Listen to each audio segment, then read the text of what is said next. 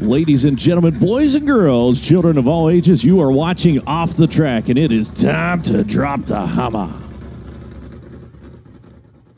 Hey everybody, and welcome back to episode number 3 of Off the Track, a podcast where we like to talk about dirt track racing and our experiences in the sport. Welcome back to episode 3. I'm not gonna lie, I'm starting off today feeling pretty tired after our Arizona trip. Bennett, how you feeling? We're feeling good. 20 hours on the road yesterday. We get home around 5:30 p.m. and get a couple hours of sleep because we're up all night editing, and we're right back in the studio, and I couldn't be more happy to be here. Absolutely. It felt so great to be back. I know we've only shot just a couple episodes of the podcast, but we've already really been enjoying it. And this is actually our first episode where we've already had something upload, because the first 2 we shot, we obviously, edited them all, and then we waited for the launch date, which we were so excited waiting for. Absolutely. Yeah. And we shot those, we edited them, got them scheduled to upload. You guys will be seeing them, but now we're finally starting to get some of your guys' feedback, which we love reading. So thank you guys for tuning into the first episode. It was a lot of fun to see everyone comment and get your guys' reactions, and we're really looking forward to doing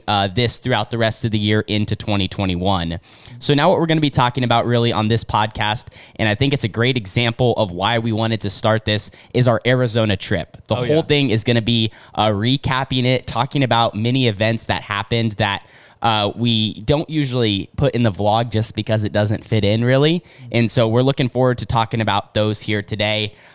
First off, Bennett, like you said, a lot of hours on the road. We made a long trip down to Arizona. Talk about, just the trip starting from your perspective. Yeah, I think I came up here last Monday, so today's now a week I've been up here, here and across the country. But yeah, we got up here Monday. We hung out for a bit. We loaded the sprint car and the mule and all that stuff. And then Wednesday we took off for, I think it was like a 20-hour trip or whatever. We left at like 7 a.m. We were like an hour behind schedule or whatever, but no, it's super cool. Definitely a long road all the way down I-5 and then off to the right to Arizona Speedway, but super fun trip for sure. Yeah, so we got the trip started like Bennett said, and I think one of the crazy things, and this doesn't happen too often, but we started the trip and we were already a little exhausted before because there was so much work going into it.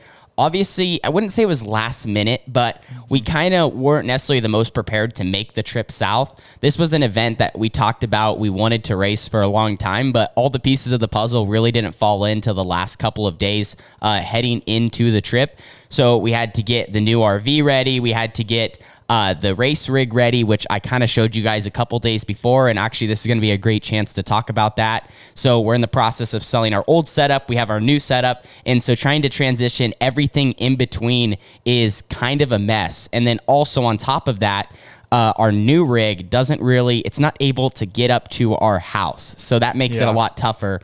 And so it has to stay here at my parents' work, and we have to transport things back and forth. So that just creates so much extra time that's kind of wasted. But for right now, our situation, that's just what has to be done. Yeah, no, we're used to loading everything kind of the night before up in at the house and just kind of getting all the final touches done. And then here we have to make sure we have everything here by the morning, and you cannot forget anything because we're like probably 20 minutes from your house too. Yeah, it's not just a quick drive. You definitely have to go into town. And actually, the trailer, like I said, at my parents' work, it's actually right outside our office here. So that's kind of nice. We always are able to stop by the studio and check everything out and bring things back and forth.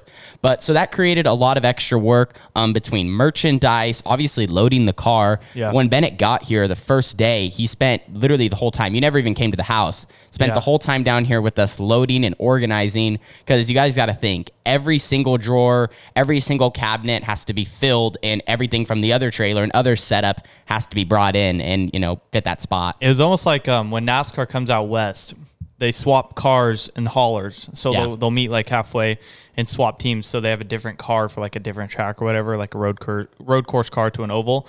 Kind of felt like that. How we have two trailers out here, and we're just unloading everything from one right into the other. And then only difference between, like we talked about the first episode is we were doing it at the work here, not at a gas station parking lot like when you guys did it here. So that was awesome. So we got everything ready to rip, and the game plan was to leave bright and early at 7 a.m. What day did we leave? Wednesday? Wednesday, yeah. Yeah, so we left on a Wednesday, and then practice was Thursday. Friday, Saturday, Sunday was the 3 nights of the 2021 Wild Wing Shootout.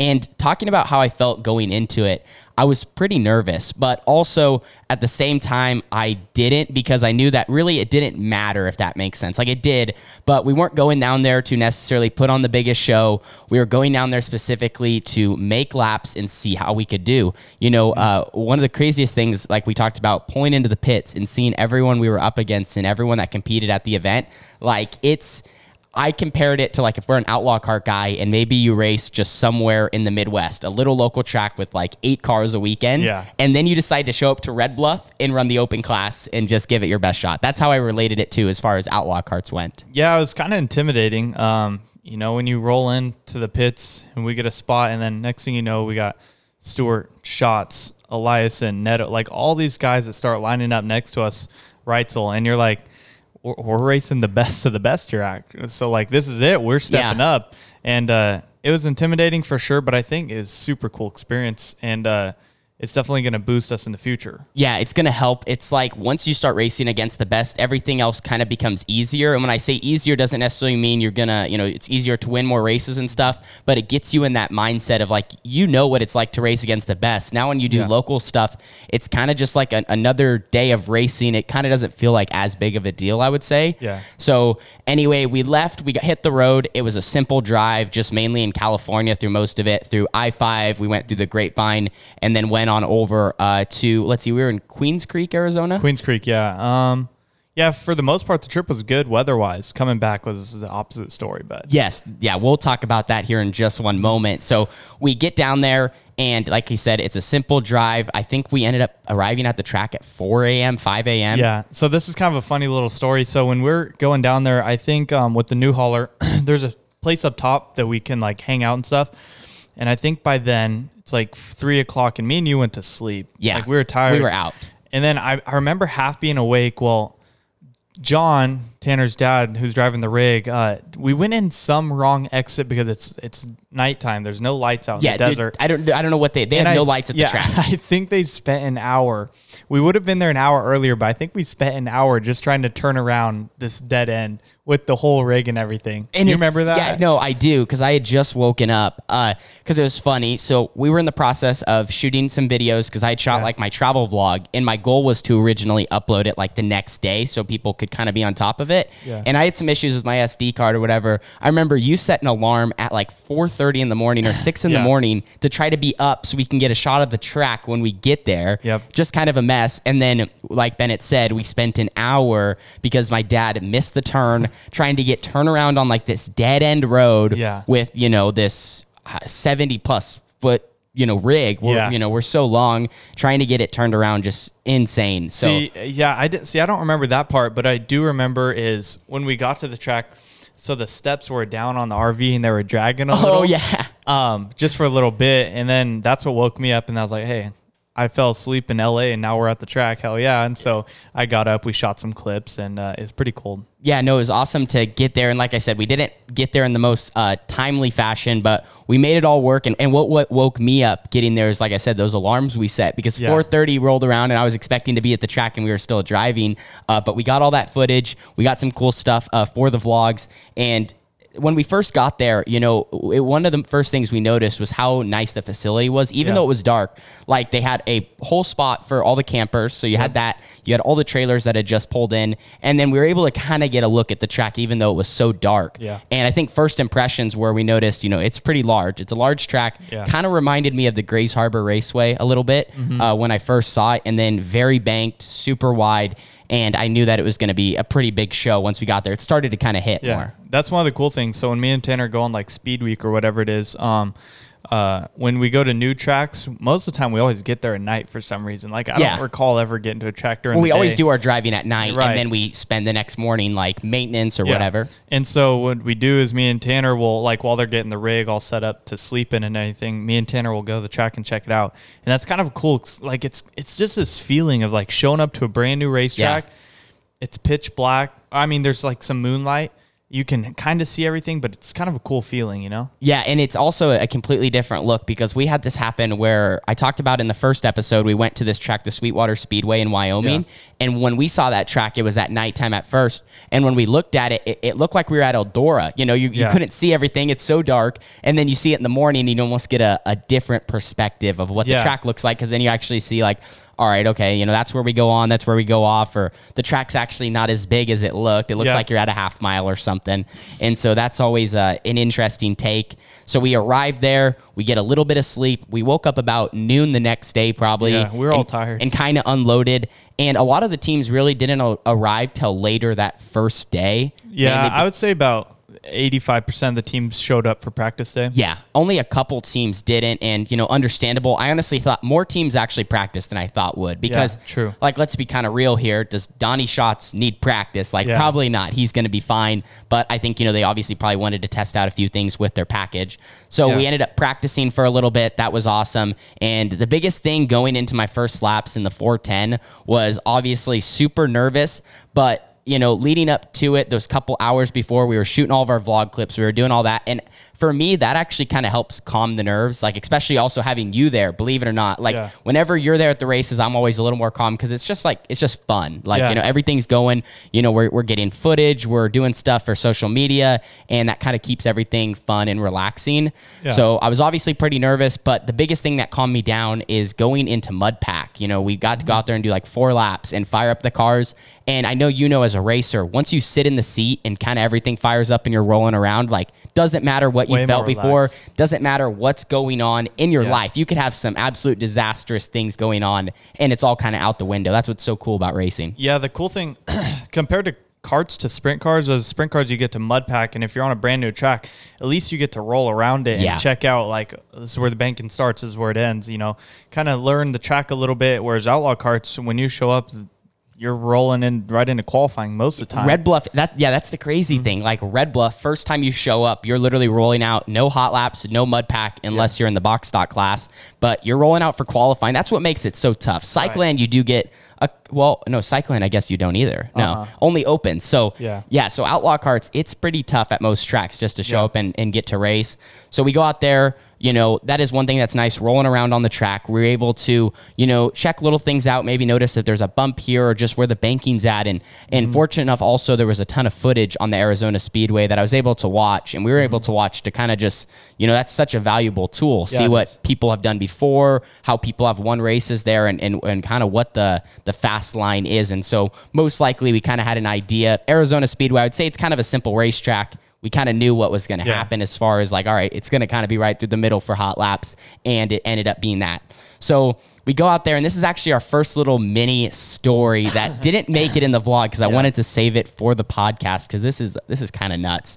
So we get everything ready. Obviously, the anticipation, it's building, you know, as far as we're getting ready to shoot this awesome video. We're getting ready to go out and make my first laps. You know, what's it going to feel like? Is it going to be insanely fast? Like, all these things are going through my head. A little backtrack. So me and Carly are on the new mule. Yeah. And the way this works is out of turn 1, you exit the track.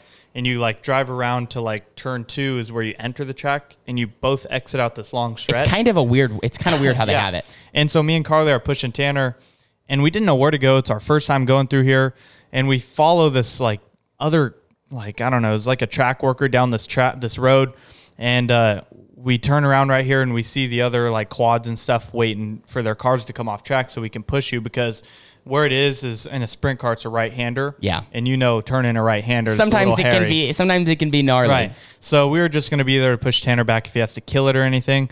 Well, little did we know, we went down the off-ramp for the sprint cars, and it's a one-way road with like a 2-foot drop off to the right.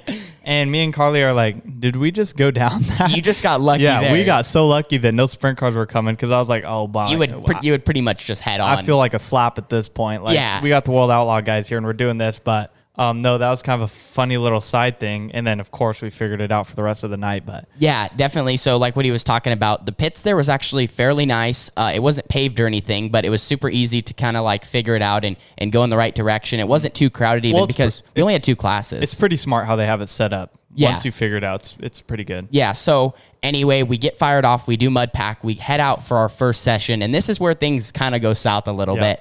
So mud pack, everything ran fine. Car idled great. We're like, all right, we're ready to head out there. And we kind of waited. I think we were the 4th session to hit the track because we just kind of wanted to let everything burn in. It was a little greasy, but we figured, it'd kind of be best to let a few guys go out there and kind of really clear a path and clear a lane for where to go. So we head on out to the track. I'm kind of just idling around and I'm ready to step on the gas. They get everyone out there and they were sending us out there about 5 cars at a time, which with how the size of the track was perfect. Everyone is able to get just enough space to go out there and make their own laps. And like I said, I'm getting more nervous, holding on to the wheel. And then we step on the gas and the thing doesn't go. It starts bogging, falling on its face. And I didn't think it was that big of an issue, but obviously I still, with some of the engine issues I've had in the past and mistakes that I've made, I tried to shut everything off just in case. I mean, obviously in a sprint car, one of the biggest things I've learned when you have an issue, and really in anything, but outlaw karts, when there's an issue, they shut off so much different. They usually quit on their own. But the sprint car, for example, so I immediately shut off the fuel, I hit the mag, and I pulled into the infield. So all this anticipation, all this like worry, that's not the greatest word, but nervousness and trying to figure out, all right, how's this going to feel being behind the wheel of a 410 sprint car?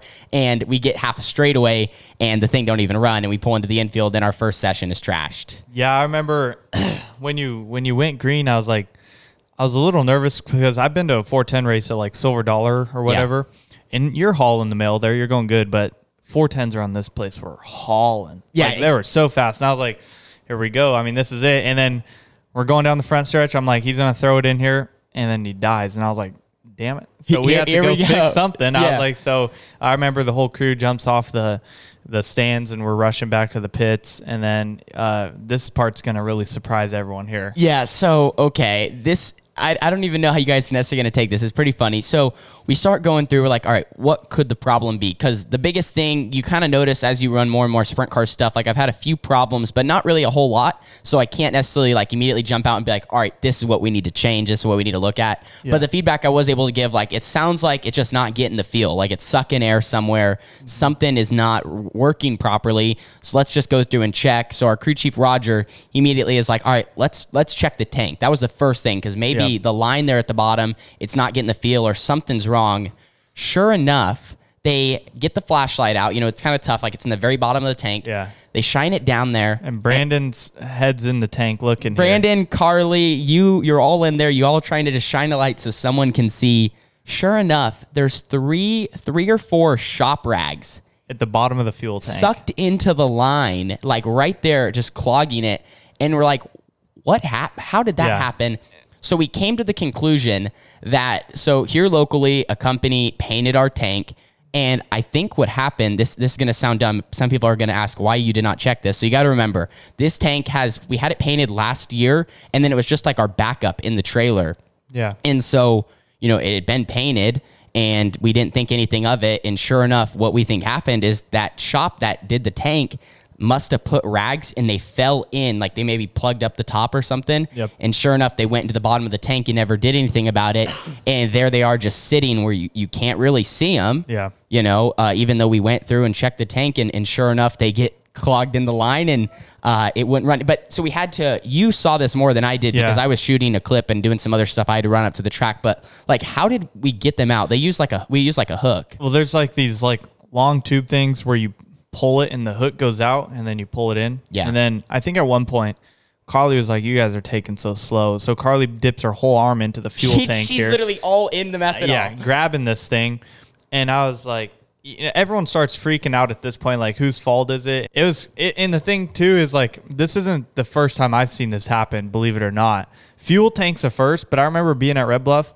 some guy left like a shop rag in the intake of the open motor. Oh, yeah. And put the carb on, and it wouldn't start. And I'm like, well, let's open it up. And sure enough, there's a rag in the intake. So like these dang rags are cheating on everyone more than absolutely. Yeah. So we had that issue, and like you said, immediately everyone's like, all right, what happened? How did this happen? But then I was like, all right, came to the conclusion there's no way that this was any of us, because I was in for most hours when we were working on the car, obviously, and like putting this thing together. I'm like, we never touched this tank. Yeah. I picked it straight up off the shop floor, put it on from the trailer. So it's not like we were, messing around with it and a rag got in there or something. So like I said, we found the conclusion on that. We figured it's just something that, next time we're going to check that for sure. But, who would have thought? So we get back out there. I get to do my first laps in a 410, and immediately I think I felt it wasn't that bad. And like I talked about in the vlog, it was like an odd comfortableness that I felt. Mm-hmm. That was the best way to describe it, because you get going and everything that everyone says was true. And I didn't really believe them, but like when people say 410s are easier to drive, I don't necessarily say they're easier to be fast in, but they are kind of easy to drive because they're a little lighter in the front end. It's crazy. I immediately felt how they're so darty, kind of like an Outlaw Kart. Like an Outlaw Kart, you can really move lanes and make things happen and really be in control. And in a 410, that's exactly how I felt. And it's almost like you're just gliding around the track. The biggest thing, I wasn't super smooth my first session, but, I could just immediately stand on the gas. I think the Arizona Speedway was a great track to run laps at for my first time, because it's a clear groove right through the middle. It wasn't rough, and I could really just go out there and feel the power of a 410 sprint car. Yep. And then in our first session, we had one little, it wasn't a scare to me because I knew what the problem was, but I know some people watching maybe. Oh, yeah. But immediately, we had a little overflow. So obviously it was smoking because of all the oil coming out. And like I said, just a little simple thing, just overflow. But this was a pretty good smoke screen. It was a good smoke show for sure. And I couldn't see in the cockpit for probably like 2 laps. That was probably the first time I've had that serious of a smoke screen. And definitely it was good that I got that in hot laps, because now I kind of know what it feels like. But that was kind of crazy. I know, I don't remember maybe it was Carly for a second. She thought something was wrong, but we're like, all right, you're good. Well, no, I think it was your mom was worried about is like maybe a fire or something. But, it's just one of those things we haven't had a lot of experience. Well, yeah. Plus, it was a brand new motor too. So when you get, you fill it all the way up. Yeah, it had 4 races on it. It did. I got Yeah, so I had 4 races on it, but it was our first time running it, and obviously we wanted to make sure everything, was fine. And sure enough, everything was. We were able just to go out there and do some laps, have a little bit of a smoke screen at the end, and then after that, just do more and more sessions. And I think throughout the night, we improved a little by little every single time heading out on the racetrack. And the biggest thing at the Arizona Speedway was there was a little like dip entering turns 1 and 2 and 3 and 4. So 3 and 4 all weekend long, I would say, wasn't too hard to drive. It was, it's weird. You could like keep it super straight, the banking, just how everything played out. But 1 and 2 was the difficult corner. Yeah, it was. So it was weird. Like you go into 1 and 2, and you could keep the car straight, but I always found myself a little bit more crossed up, a little bit more sideways. But 3 and 4, like I said, you could drive it so much straighter and then also play the banking. Like you could drive in straight and then turn down. You could follow it all the way around. And throughout session 2 and 3, we did 3 total sessions. We would have probably done a couple more, but like I said, those issues, ate up some of our time. Yeah, our last session, the session that really like ended the night, I think it was another thing that happened is Tanner's out there rolling. I think you were making some laps, and then out of nowhere the car dies, same spot, and we're like, oh, here we go again. So we pull it in there, and I think your throttle link backed out, didn't it? Yeah, throttle linkage came apart, so that hurt our last session, but we still got all the laps. Yeah, and it was weird, like we talked about this whole weekend. As we kind of go through recapping a little bit more, we had a lot of problems, but just little things ones that like kept coming up. Like we just couldn't catch a break. And I would say that held us back a little bit, but for sure, we still got a great experience and a lot of seat time. So that kind of recaps night number 1. We did 3 total sessions. One thing to mention, like we talked about who was there at the track, but it was just really cool, like looking back at the GoPro, like one of the sessions I was behind Tony Stewart, Lance DeWeese, like not to fanboy or anything, but it's just like kind of cool. You watch these guys on TV, and then you're out there and you start looking at the times, and like, we weren't that far off. We really weren't. Maybe we were a 12.9 and they're a 12.7, but that's just comes with time getting a little bit quicker. Yeah. So moving on now into night number 1, and this is where we had a couple more problems. came from the hot lap night. Yeah, that came from, all these problems kind of, it was a little bit of a domino effect. So we get rolling. Obviously, the nerves are there because it's like one of those things you have to do something to, start, at least for myself, I have to do something to start feeling more comfortable about it. It's like my first open race at Red Bluff. Once I run one open race, I feel better about the rest of them. I'm sure you're going to feel that a little bit with the Dwarf Carb too. 100%, yeah. So it's just one of those things. So going in, we run my first race. Obviously, then the second and the third night were more just like business as usual. But the first night, we go out there, hot lap, and it was weird. It's like the engine wasn't running completely proper, and we didn't know exactly what was up, but we didn't have a lot of time to change it for qualifying. And so go out there for qualifying, and the biggest thing that I was feeling is just like I would be on the gas, and like I said, it just wasn't super responsive. I could be wide open, but the motor was only going at about like 70 or 80%. Like stuttering almost. And you sounded like it. And you could really hear it from the stands in qualifying when I'm the only car out there. And I believe Chet Christner, the announcer, even said something about it on the Flow broadcast. Like I said, it was just kind of that noticeable. So we were down on power a little bit. We figured out pretty much what had happened. And like I said, this is another thing. This is on us. We should have checked it. But we ran so many little laps in hot laps the first night. And what pretty much with all the debris and stuff in the tank, like we said, freshly painted tank, and with the rags and all that, it pretty much clogged our nozzles and our fuel system. Yeah. And the engine was just not getting enough fuel. So, like I said, that was our fault. We should have 100% checked that. And I talk about that a little bit in the video. So we were down on power, but we get it fixed for the heat race. Go out there for the heat race. I think I maybe gained one spot or something. I don't know. I started seventh. Maybe it started seventh and finished seventh. But that's one of the insane things. Every heat race we had this weekend was stacked. Yeah, each of the heat races, too, at this track, it's kind of weird. They were all on the top single file. So, maybe the first lap is when you're going to make your moves. And then after that, if you're not wide open around the top, then you're done. Yeah. No, it was crazy how the Arizona Speedway was. And that's kind of what I thought. Like from practicing, it was just going to be so fast around the top. It was going to be kind of hard to make moves until the track was in a certain condition. Yeah. And so that's kind of what we saw. So obviously we were a little off pace just because of my experience and I just wasn't there. But I did make some good laps and we just got better and better. First night we started 22nd or I think something like 22nd or 24th, and I ran 20th, so technically I gained a spot or two.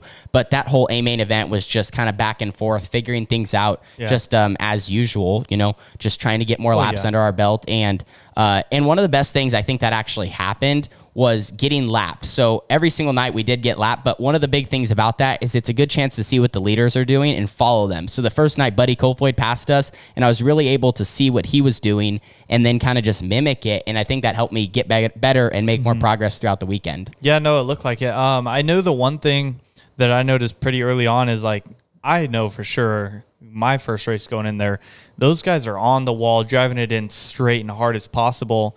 Whereas Tanner was kind of floating it up, a little bit. And that's perfectly fine, saving your equipment. You don't want to not know what you're doing, go right into it. And then anyways, no, you were looking really good after the first night. It was a little tight up there. Absolutely. So we got the first night under our belt. And one of the things I wanted for you to talk about for just a second, one of the kind of behind the scenes of what we do here at Tanner Holmes Vlogs and everything. And Bennett, talk about a little bit your first night, because obviously, I had all my stuff I was doing, but you were getting shots and doing all this crazy thing from the infield. Yeah. So something, I think it was back on Speed Week a while ago, Tanner had the idea, let's go in the infield and shoot the 360 and stuff. And I was like, yeah, it's cool. And then being I don't want to overstep any boundaries. It's kind of weird to cross a track or whatever. I don't know. I always get nervous crossing a track. You're going to get in trouble or something. So earlier that day I went and talked to a few people. I got pointed in directions of officials. I just kept climbing the ladder. Next thing you know, I'm in this staff office and I'm like, hey, could I get some sort of vest to shoot out here?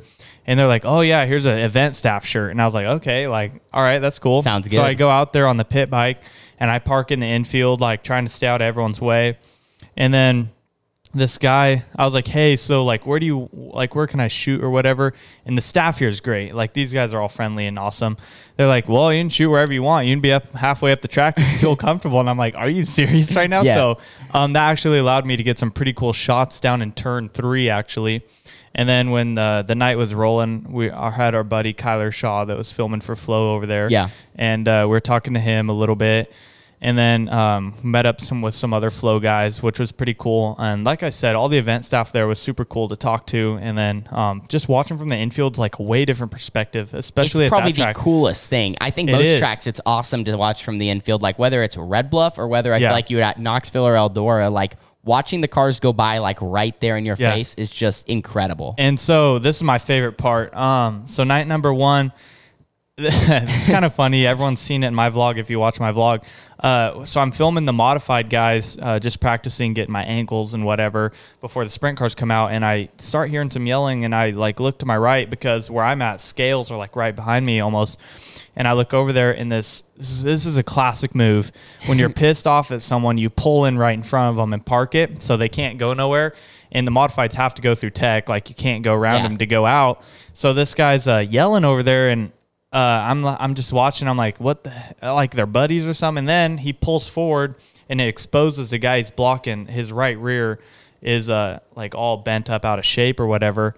And so they start yelling at each other, and they're actually about to fight. And I'm like, we got to fight after hot laps. This is awesome. So I'm like turned around. At this point, I'm not even shooting the racing that's going on.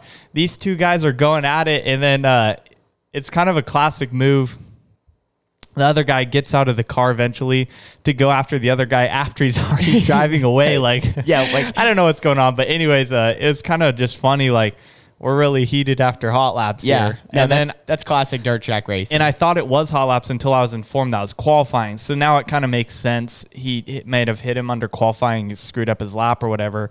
And I get that. But just the mod guys were going after it. Yeah, and they put on some exciting racing all 3 nights that they were the second class to the sprint cars. So that was awesome to have Bennett in the infield. We got so many great shots, and those are like literally my favorite things to watch. Because like I said, there's nothing that can compare to being that close to these cars that are just flying by every single lap. So that was super neat to have you in the infield. Night number 2, you went in the infield again. Yeah. Got some more shots. What, turn 3 again? You were same turn spot? 3, yeah. I was down in turn 3 2 nights in a row. And then the last night I went over to turn 1. Which was so cool. And I think the more tracks we go to throughout the summer, like if we get the chance to go in the infield or have anybody, that's going to be so beneficial to bring better content.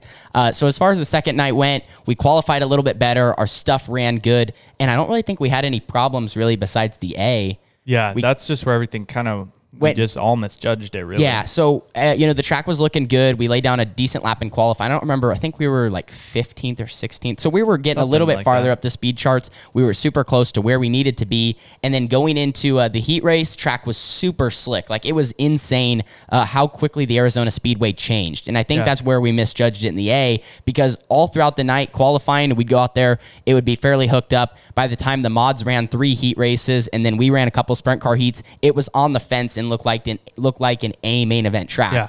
So then going into the A, they reworked the whole thing, probably thinking it was going to take rubber, and we thought it was going to blow back off because, we watched them do the track prep, but... It's normally what happens, but we were a little off here. And so we totally misjudged it. We had it set up to, run a track that was going to be on the fence and not run hot laps again. So I was way too tight in the A, about piked up and flipped over a couple times. So eventually I just pulled to the bottom and, just started making laps down there. Obviously guys were flying by, but we just did not expect that. Yeah. So what I did notice is, it's pretty cool. Not often do we get to do this, especially on the West Coast. You get to pit on the infield with your pit cart and everything and watch the races from the infield for the main event.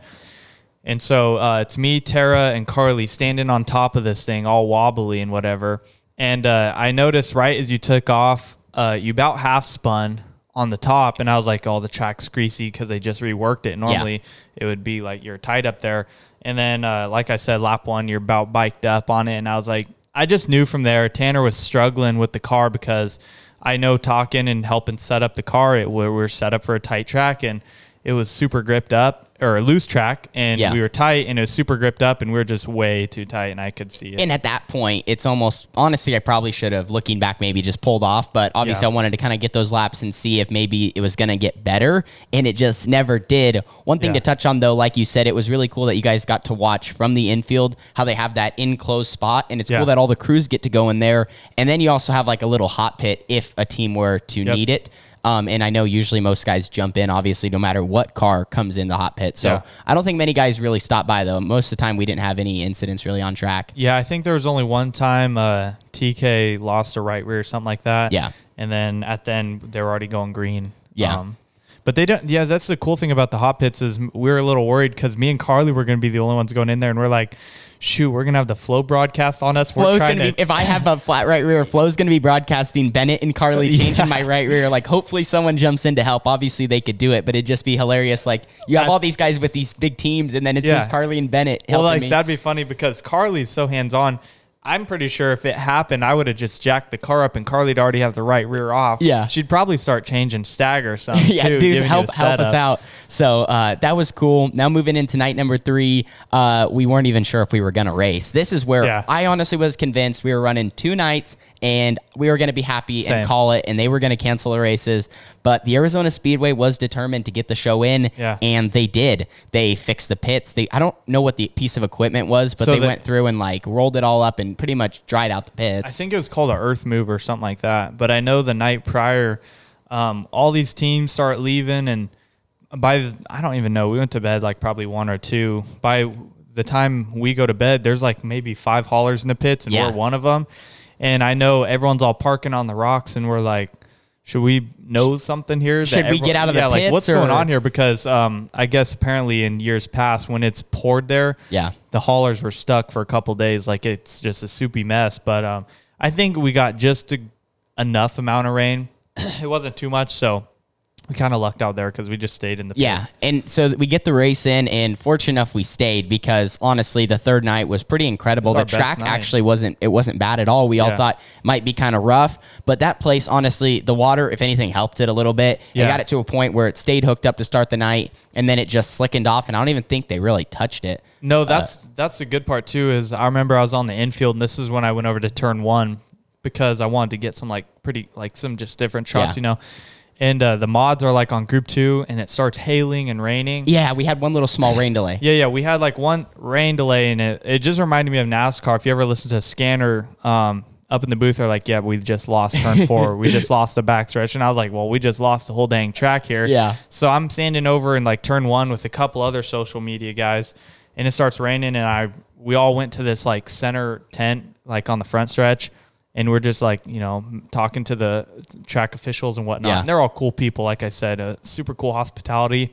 And then I was texting Tanner. I was like, hey, this deal's going to be juiced up. And we pulled, I think, the last pill that night. Which kind of was good, kind of bad. I mean, it all just depends. And we ended up qualifying. We missed the invert by 1. Qualified 13th. Yeah. And they took the top 12, obviously inverted the top 4 in each heat. Wouldn't have mattered anyways. Yeah. So, because pretty much what happened was I crossed the checkered for qualifying. I felt like I laid down a pretty good lap. If I would have hit 1 and 2 better on my second lap, it would have been a flyer because I nailed 3 and 4. But 1 and 2, I just kind of got in a little too far. Like I said, the track was already starting to get wide again, which was slick cool. Off at the end. Yes, it was starting to slick off a little bit at the end of qualifying. I crossed the checkered, and all of a sudden, like, I feel fuel or methanol in the cockpit. Like something was leaking. I looked down on the right side of my fuel valve.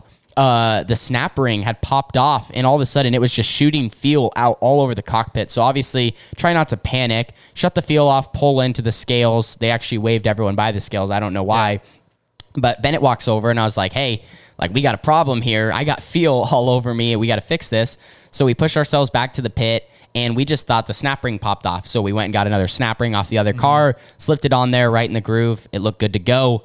Go out there for the heat race, started 5th, and get on the gas, and the snap ring pops off again with the pressure, and I have methanol all over me again, my gloves and everything. And I'm like, all right, so this is obviously an issue.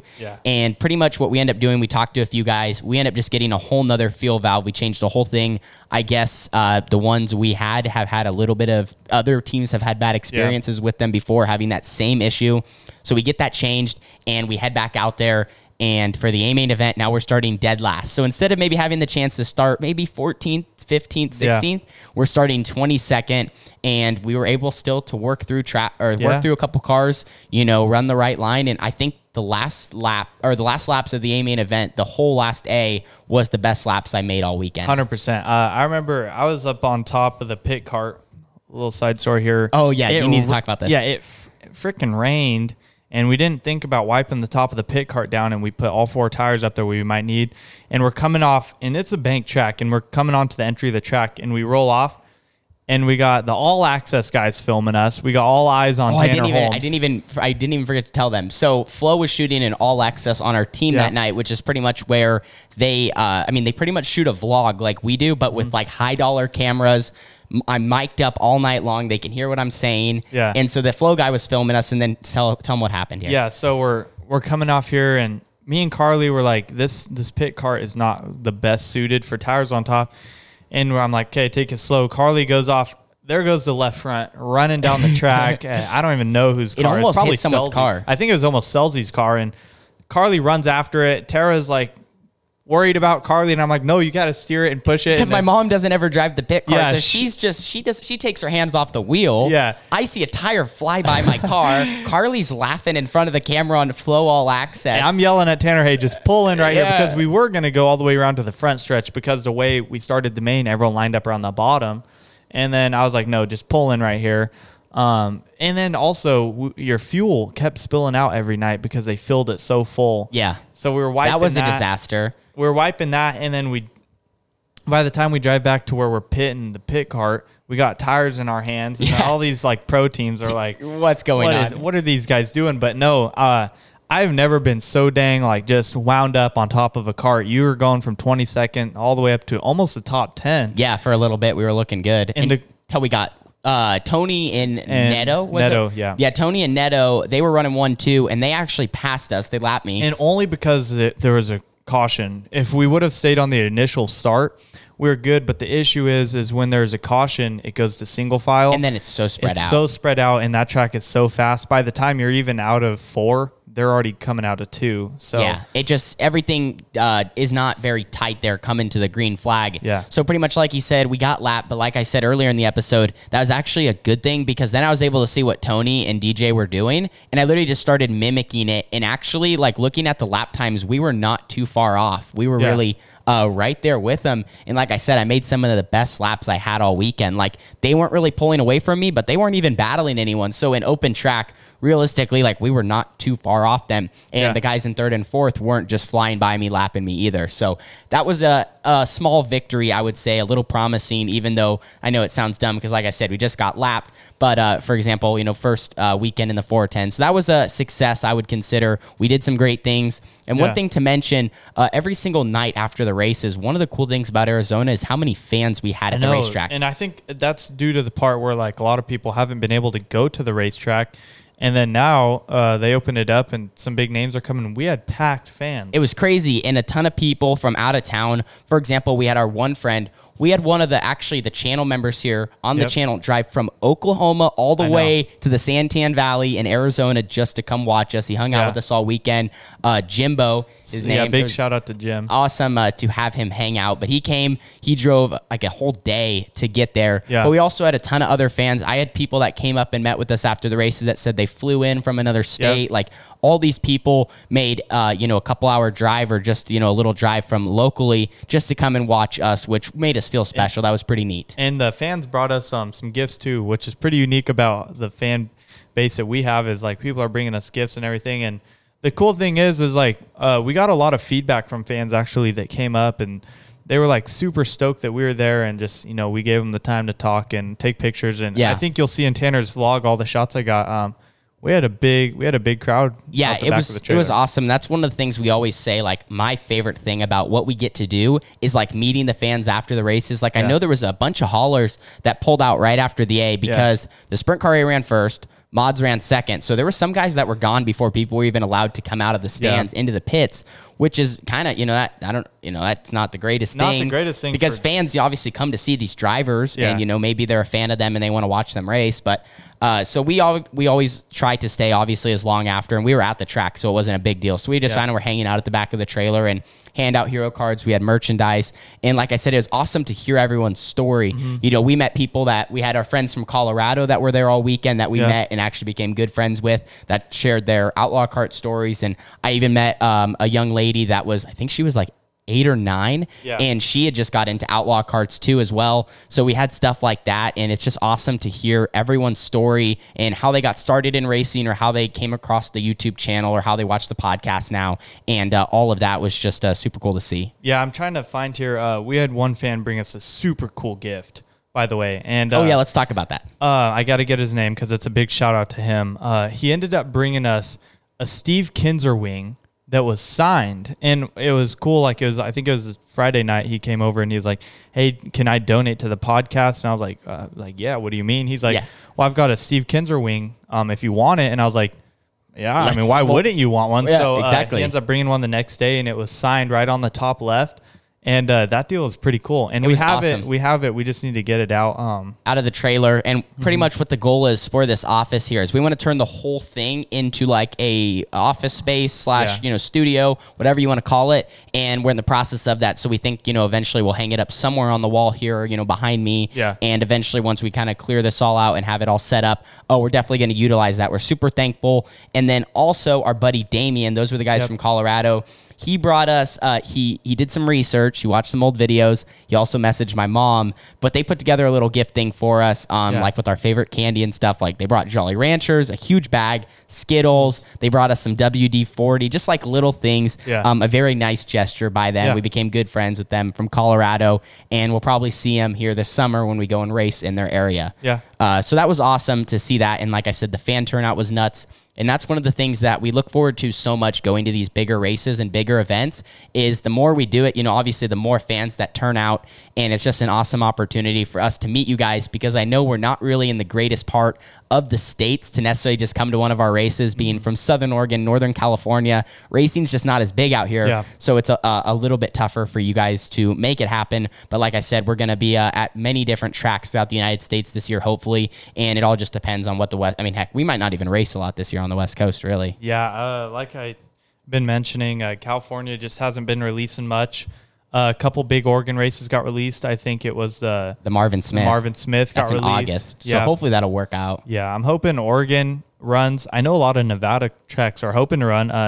There's supposed to be a big race at the Bull Ring in Vegas, the dirt track in Vegas, but it just got canceled. So, fingers crossed we get to race out here and get them out. So to kind of wrap up this podcast, we want to talk about some of the things we felt the Arizona Speedway did a good job with because really it was an awesome facility. You could tell it was great people that were running it. One of those main things was they always kept the show moving. It seemed like there was no real breaks. Maybe a couple times we had a chance to walk up to the track, which one thing I don't even think we said, there's a lot of walking with how the pit area is set up there. It's always great to have a pit bike or a meal or something where you can, quickly get up to the track because of how it is all set up. But they also did a great job promoting the event. Every time you're on social media, you could see their posts. They had Facebook, Twitter. They were always promoting who was there. Flow Racing did a bunch of interviews with all the drivers. They got a second to get one with me, which that was super cool. For the most part, the track was smooth, which is always safer, and rough tracks can be pretty hard on equipment. Yeah, that's for sure. And then they also were prepared to do anything they had to do to get that third night in, which was cool. They didn't just fall over and cancel, and they didn't, obviously there was people there, diehard racers that were totally wanting to get the show in, and they were ready to do whatever they had to do to get that in. Only two quick things, and this is not a knock at the Speedway, but two things I noticed that were, with the event that were a little iffy. And maybe this is just how it is, but there was a $50 pill draw fee every single night. That was a little steep. I get ASCS is a $20 buy-in, but usually it's like a $35 pit pass and a $20 buy-in, and that makes sense. So it's about $55 for the driver. But there is a $45 pit pass and a $50 pill draw fee each night. The final night we didn't even need to do a pill draw fee because we were going out last anyway. Yeah, so we had that. And then the only other thing I noticed about the weekend that, was a little bit different was they did do that massive rework on night number 2, and it just made it so hooked up. And, I think we talked, there was a couple drivers that were in similar situations to us. I think Lance DeWeese, he literally went into the first corner, second corner, and was so tight, he just pulled into the infield. They must have missed it unless something broke. But it seemed like, he was so tight as well. He just decided, call it quits. I can't, there's no reason to even be out here. So now to kind of end off today's podcast with a fan question. This one comes from Tristan. He said, what's a memorable race that always sticks out in your head that you watched? And Bennett, I'll let you go first on this one. All right. So I think I'm going to go the NASCAR stuff here. I don't remember what year it was, but it was at Fontana. I think it was Denny Hamlin and Joey Logano. They're going at it for a couple laps here, and just right in the corner of your eye, you see this flash of a yellow car just getting it on top, and then white flag. They're going into turns 3 and 4. They wreck each other. They're hitting each other, and out of nowhere, Kyle Busch just squeezes by, knocking the walls down on this joint, and wins the race because I think Joey and Denny ended up wrecking. But no, that's probably one of my favorite finishes. I think it's between that one, or do you remember the Kansas race with Kyle Larson and Kyle Busch? Oh, yeah. The slide job. Dale's yelling slide job. That is so cool. They're getting into each other, and then kind of a controversial finish. Just depends how you look at it. KB got it done, though. Yeah, he did get it done. Whoever won that, I was going to be happy with. Yeah. So, those two, I think, are my two favorite memorable Absolutely. ones. I'm going to have to go to the dirt side racing thing, and I think a lot of people would agree with me on this. The 2016 Knoxville Nationals when Jason Johnson beat Donnie Schatz, that was just incredible. I remember watching that race and just thinking, like, man, I wouldn't say Jason Johnson was the underdog, but, like, Donnie Schatz, he's won all these Knoxville Nationals. You know, he's kind of expected to win or at least run second. Yeah. And so to see a guy like Jason Johnson, take him down at the time and win that and get that triumph, that was just it's incredible. And every time I watch it back, I still get those like crazy chills watching. It's so cool. One of the local outlaw kart ones, if I go to that side of things too, I always remember I ran my main event at the West Coast Nationals in I think 2015 or 16. And then I remember watching the Open A and seeing Jesse Caldwell beat Ryan Whitley on the last lap to win the West Coast Nationals in the open class. And one of the craziest finishes in history, probably, because last lap slide job, they all go into the last corner and everyone wrecks, and Jesse Caldwell comes out on top. So I remember that was pretty. He always usually does. Yes, and that was just incredible. That was one of the local outlaw kart races that I always remember. Being there in the stands and just seeing it play out was insane. So we're going to kind of sign off for this podcast now. We want to thank you guys so much for tuning into these first couple of episodes. Like I said, drop your feedback in the comment section down below. We're going to have some guests coming in, a couple in studio. We're going to have a couple calling in, and hopefully a couple through Zoom that we're going to be doing. We have a special guest signing us off today too. So big shout out to him for helping us out here. This is so cool. I can't wait till you guys can hear this outro. Someone that was at the Wild Wing Shootout that we got the chance to speak with here. But anyway, like I said, thank you guys so much for watching. One last thing, if you want to send us some merchandise, absolutely do to our P.O. Box, which will be down in the description. Send us t-shirts in size large, hats, koozies, whatever. We'll put them here on the desk, and we want to incorporate you guys through that as much as we can through the podcast. So anyway, thank you so much. Bennett's going to be heading home. Hopefully you beat the winter storm you got ahead of you. Yeah, when we got back last night, my phone's getting blown up around 5 saying like, oh, you got to go home. Well, the issue is we have a podcast dropping this Wednesday, but we don't have one that's going to be dropping after this week. And so I was like, if there's a storm coming, will I be able to get back up here to shoot at a later date? So I was like, you know what, I'm going to risk it. Staying here. We're shooting today on Tuesday. We're supposed to get a foot of snow in Redding. That never happens. And it's supposed to start around 1 o'clock. And I think it's like 10:30 now. So, we're going to head home and see if the old Stang makes it in limp mode. But we're going to limp her home. Absolutely. So Bennett's going to be heading back south. You were up here for over a week, right? Yeah. Over a week. So awesome to have him. And it was fun to have him come along for the trip and hopefully many more throughout 2021. So thank you guys so much. Like I said, we will all talk soon, and stay tuned for episodes every single Wednesday of Off the Track at 3:30 p.m. And hopefully by the time this podcast is out, we'll have it all sorted out to where you guys can listen on Spotify and Apple Podcast. Anyway, though, like we said, a special person will be signing us off. Bennett's going to head back south. I'm going to head home and finish editing everything for the 2021 Wild Wing Shootout. See you guys all in the next one. This is Chet Christner, and you are watching Off the Track, and it is time to drop the hammer.